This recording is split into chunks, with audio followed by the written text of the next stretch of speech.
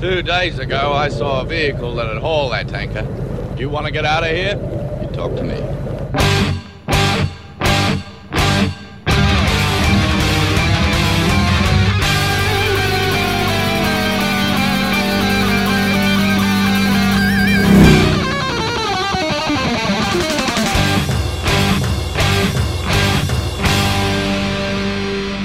Welcome to the Mad Max Minute, where we subject nyctophobics to their worst nightmare on this spookiest day of the year with Mad Max 2 The Road Warrior, 1 minute at a time. I'm Rick. And I'm Julia. And today, on Halloween, we are talking about Minute 42, which begins with Bear Claw Mohawk looking for the thing that made the noise, and it ends with Max picking up his gas cans to keep moving. Happy Halloween, Julia! I will take the bait. What is nyctophobia? So, nyctophobia is an intense fear of darkness. This minute takes place entirely in darkness. Yes. Very appropriate, given that it is October 31st, the day that the United States celebrates All Hallows Eve. Is that an American holiday, or do other countries celebrate it? You know, I don't know. Well, it is celebrated in other countries around the world, so now I'm going to look up specifically if it's celebrated in Australia. Sight unseen, I'm going to take a guess that Halloween is observed in Australia because All Hallows Eve springs from the observance of November 1st, All Saints' Day, which is a Christian observance. I want to say Catholic in nature. So I found an article, and if I had done more research, I would not use this article as a reference because it's poorly written. So it's from HuffPost Australia, and it says, yes, Australians celebrate Halloween, but not nearly in the same way and with the same zeal, perhaps, that Americans do. It notes that Aussies are usually reluctant to knock on people's doors at the best of times. My sense of Australians is that they're very friendly, so why would they be afraid to knock on each other's doors? That just seems odd to me. So Australian listeners, let us know about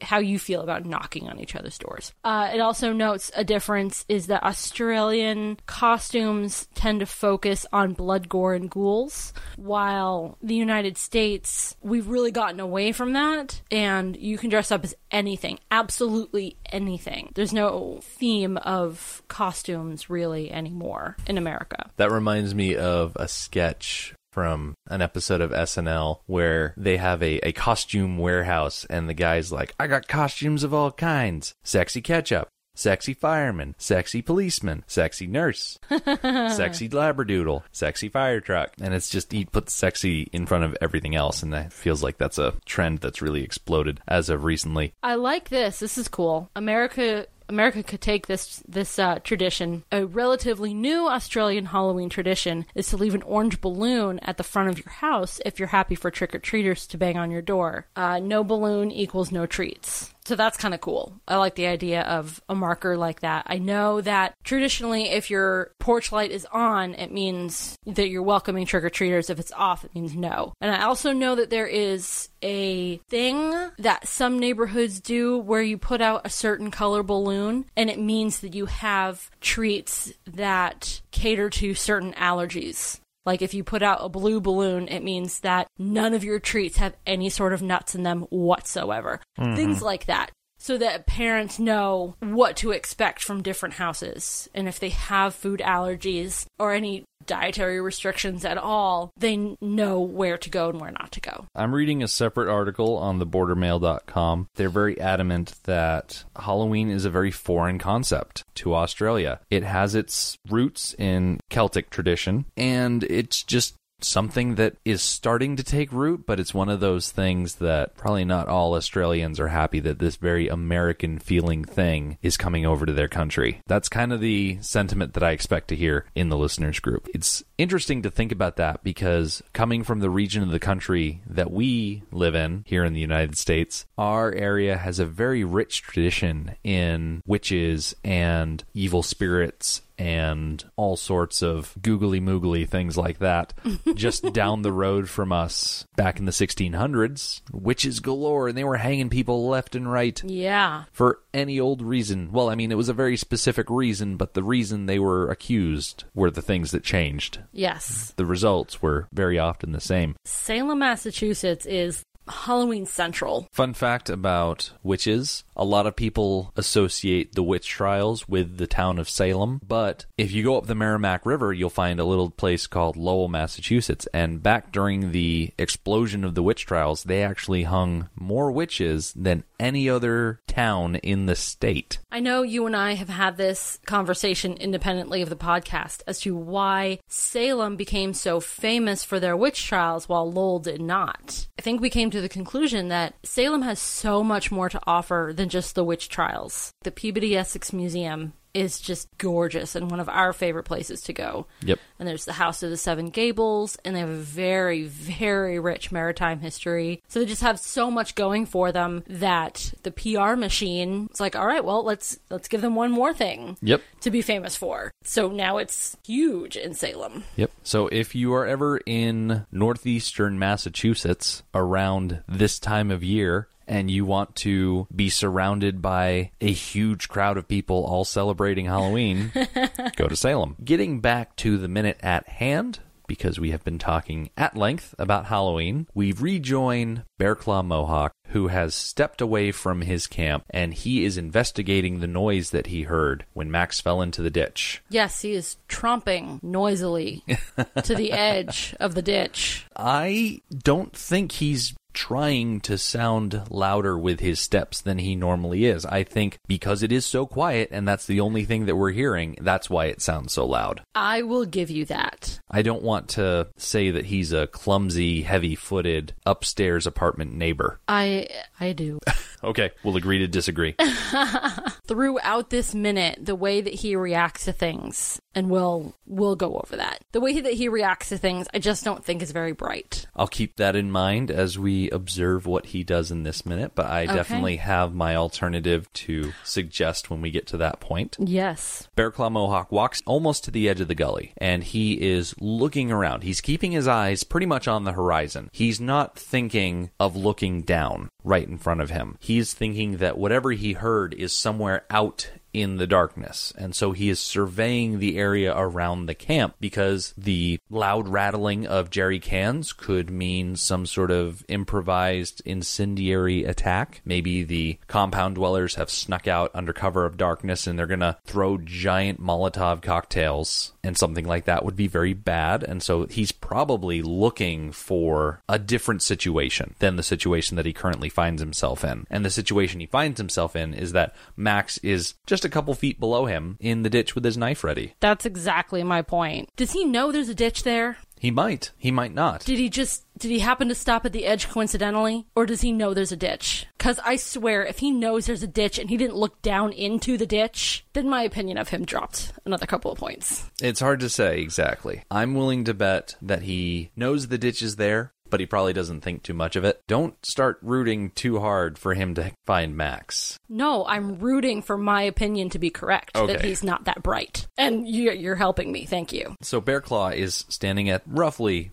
the edge of this ditch. Mm-hmm. He's looking out into the distance, and suddenly he hears a wild dog's howl. And we cut down to Max because he hears it too, and Max turns his head, and wouldn't you know it, the little scamp, the feral child, is sitting several meters away from Max at the edge of the ditch, probably behind a bush, I think it is. It's dark, it's kind of hard to see. And he is making a howling wild dog noise with his mouth. He's being a little clever with it by adjusting the volume of his howl, kind of making it sound like it's a little further away. He's not howling at full volume. Right. He's making it sound like there's more than one dog. Yeah. Which, yes, is very clever, because, yes, one dog is scary. Well, to someone like me, one dog is scary, because I'm kind of scared of dogs. But to Bearclaw, one dog is not scary. Right. A pack of wild dogs is scary. to someone like Bear Claw. So the feral child wants Bear Claw to think there is a pack of wild dogs. Dogs like the commonly found dingo, which is probably what the feral child is seeking to emulate. Side note, growing up, I always thought a dingo was a slang word for a kangaroo. No idea why I thought that. Probably because a kangaroo was the only Australian animal that I knew. I didn't know that there was another animal called a dingo, so I just assumed that a dingo was a kangaroo. You probably didn't wake up in the morning and watch Jack Hanna's Animal Adventure show, did you? No, I didn't watch any animal shows. It was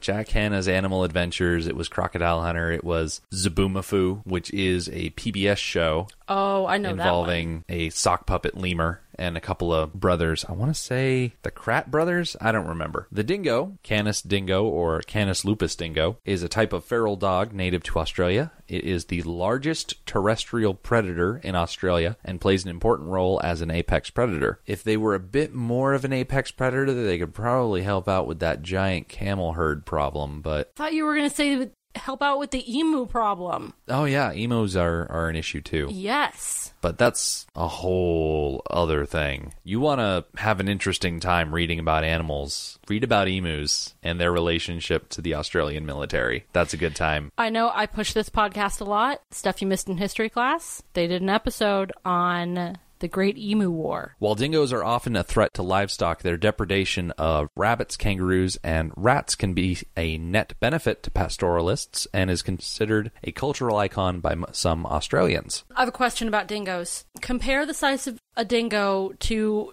an animal, a dog that I may know, so that I can have a frame of reference. So the average weight of a dingo is about 13 to 20 kilograms or 29 to 44 pounds. Males are typically larger and heavier than females of the same age. The ones found in the northern and northwestern Australia are usually larger than those found in central and southern populations. I asked that question because you said that it was the largest apex predator in Australia. Yep. That seems small compared to the large apex predators that you think about on other continents. Like bears like here in North America? Right, like the big cats and bears. It seems curious that their largest apex predator is so small. So dingoes have three basic forms of howling, broken down into moans, bark howls, and snuffs, with at least 10 variations. Usually 3 kinds of howls are distinguished: long and persistent, rising and ebbing, and short and abrupt. Observations have shown that each kind of howling has several variations, though their purpose is largely unknown. The frequency of howling varies with the season and time of day,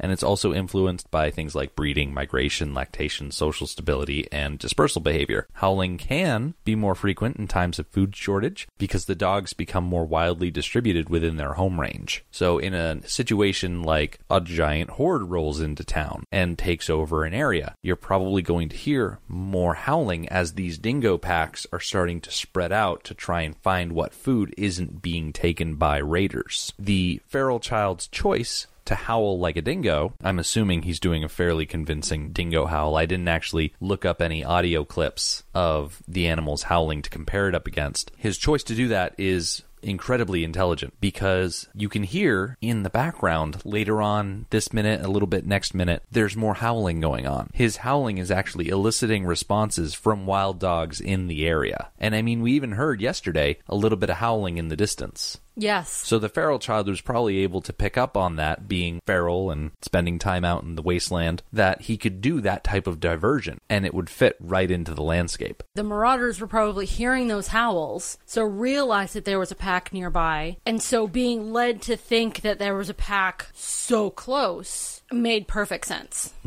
I like the inclusion of the feral child in this scene. It pretty much explains why this is included in the story. This exact interaction, because as we know, the feral child is the narrator from the end of the movie. We were talking about that back in like minute 25. This is included in the story, and I mentioned this yesterday, because it's an instance of the feral child saving Max. He included it in the story to show the people that are listening how he personally helped the road warrior save everybody in the compound. Yes. He's including it in the story not for Max's glorification or embarrassment, but for his own. Exactly. Yesterday we talked for a few minutes about credibility. I think this falls under that same category. The feral child, his future self, is the leader of a group of people, a clan. He needs to remain that leader. He needs to have power. He needs to be able to exert that power. And part of keeping that power is credibility. Being part of this story gives him that credibility. Like, look, I did useful things. I saved the life of the road warrior. He's been there since day one. Yes. I had some other thoughts about the Howling. This may seem like a silly question, but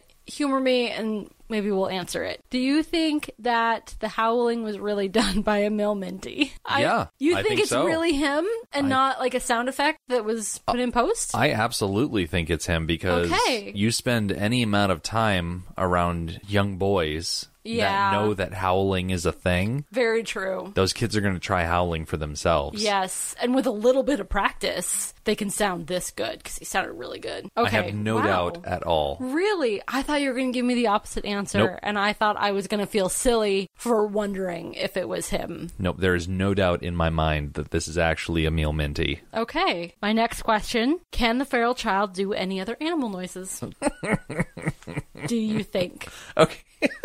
I'm not sure. I don't know what other animals are out there, so I don't know examples. I mean, I know rabbits are out there, but rabbits don't make a noise, so that doesn't apply. Kangaroos, I don't think they really have a noise that they make. They've got to have some sort of They've got to call, have some but sort of like vocalization. yeah, I'm not an expert in animal noises. Do you think that the feral child can mimic the noise of a kangaroo, whatever noise that is? I can't answer that question. Okay. I Well, don't I'm going know. to YouTube. You're going to look up what a kangaroo sounds like? Yes, I am. Okay, you do that. I asked this question because this is an incredibly useful skill to have when you hang out in the outback for your own safety. I can understand Kangaroo. wanting to sound like a dingo, a wild dog, an apex predator, because if you sound like an apex predator, things that are not apex predators will leave you alone. Yes. Okay, I'm going to play. Okay, we're going to try this one. What? Is that a kangaroo? Yes.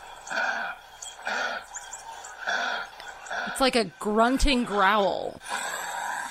Whoa, that is very aggressive sounding.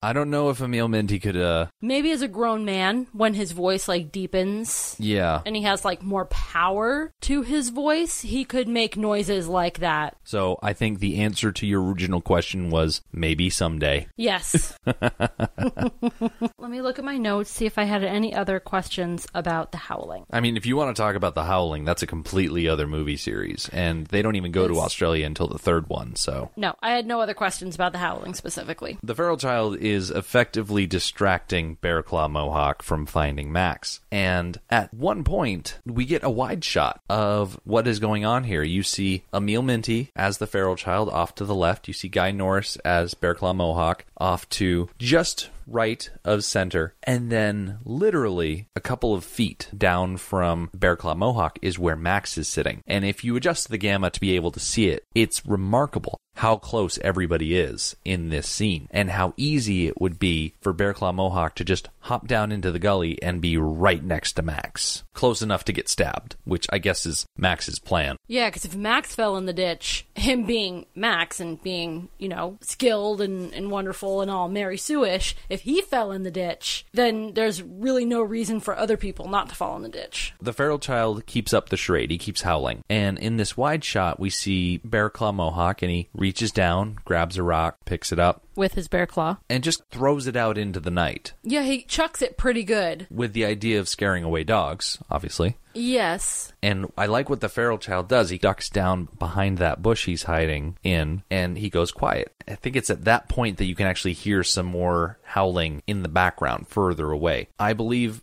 Bear Claw Mohawk is satisfied that he has scared away the animals that were outside the camp. And so, because he doesn't want to continue looking and he would rather hang out by the fire, I think that's what motivates him to go back to the fire. Not so much him being dim or not clever. I think he just would rather not traipse around in the dark. I think he's more lazy than dumb. I'm okay with the thought that he would rather hang out by the fire then find out what's going on in the dark. I can't go along with thinking that he's lazy. Mostly because of his hair. His hair and head in general take a lot of upkeep, and a lazy person would not do that. Now, I will counter. We're going to see in one of next week's minutes that there is someone in the Raider camp who will go mohawk to mohawk and shave the side of their heads. We're going to see it specifically with Wes. Max is going to get the rig, he's going to fire it up, he's going to start heading back to the compound, and we're going to see Wes getting his head shaved, and he's going to hear the rig, he's going to motion the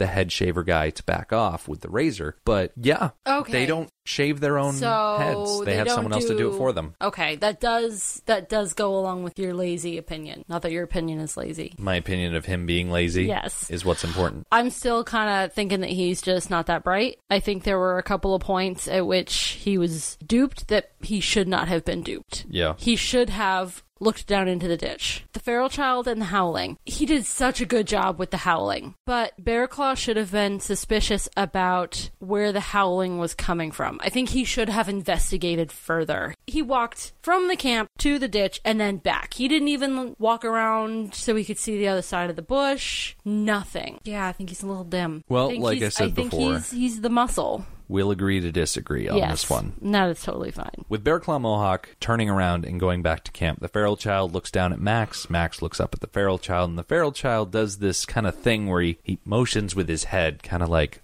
go, move, now. Yeah, I thought that was interesting. I think that's a level of unspoken communication we haven't really seen before. We've seen the feral child doing some general motions, but it's never been so clear what he means as right now.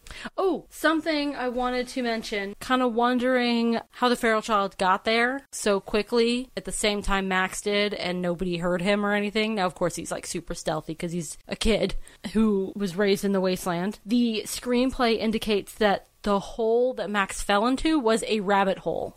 Oh. So, of course, that's where the feral child came from, was the rabbit hole. Gotcha. Max also didn't fall into a ditch. He tripped over the rabbit hole and was, laying flat on the ground. Oh, that's a completely different situation. Yes. That would have made for a very different scene. Yes. We wrap up this minute with Max sheathing his knife and standing to pick up the gas cans once more. In tomorrow's minute, we're going to see him get moving, get away from that camp. We're going to have a little Lord of the Rings moment as he crests a ridge, and we're going to keep on traveling with him.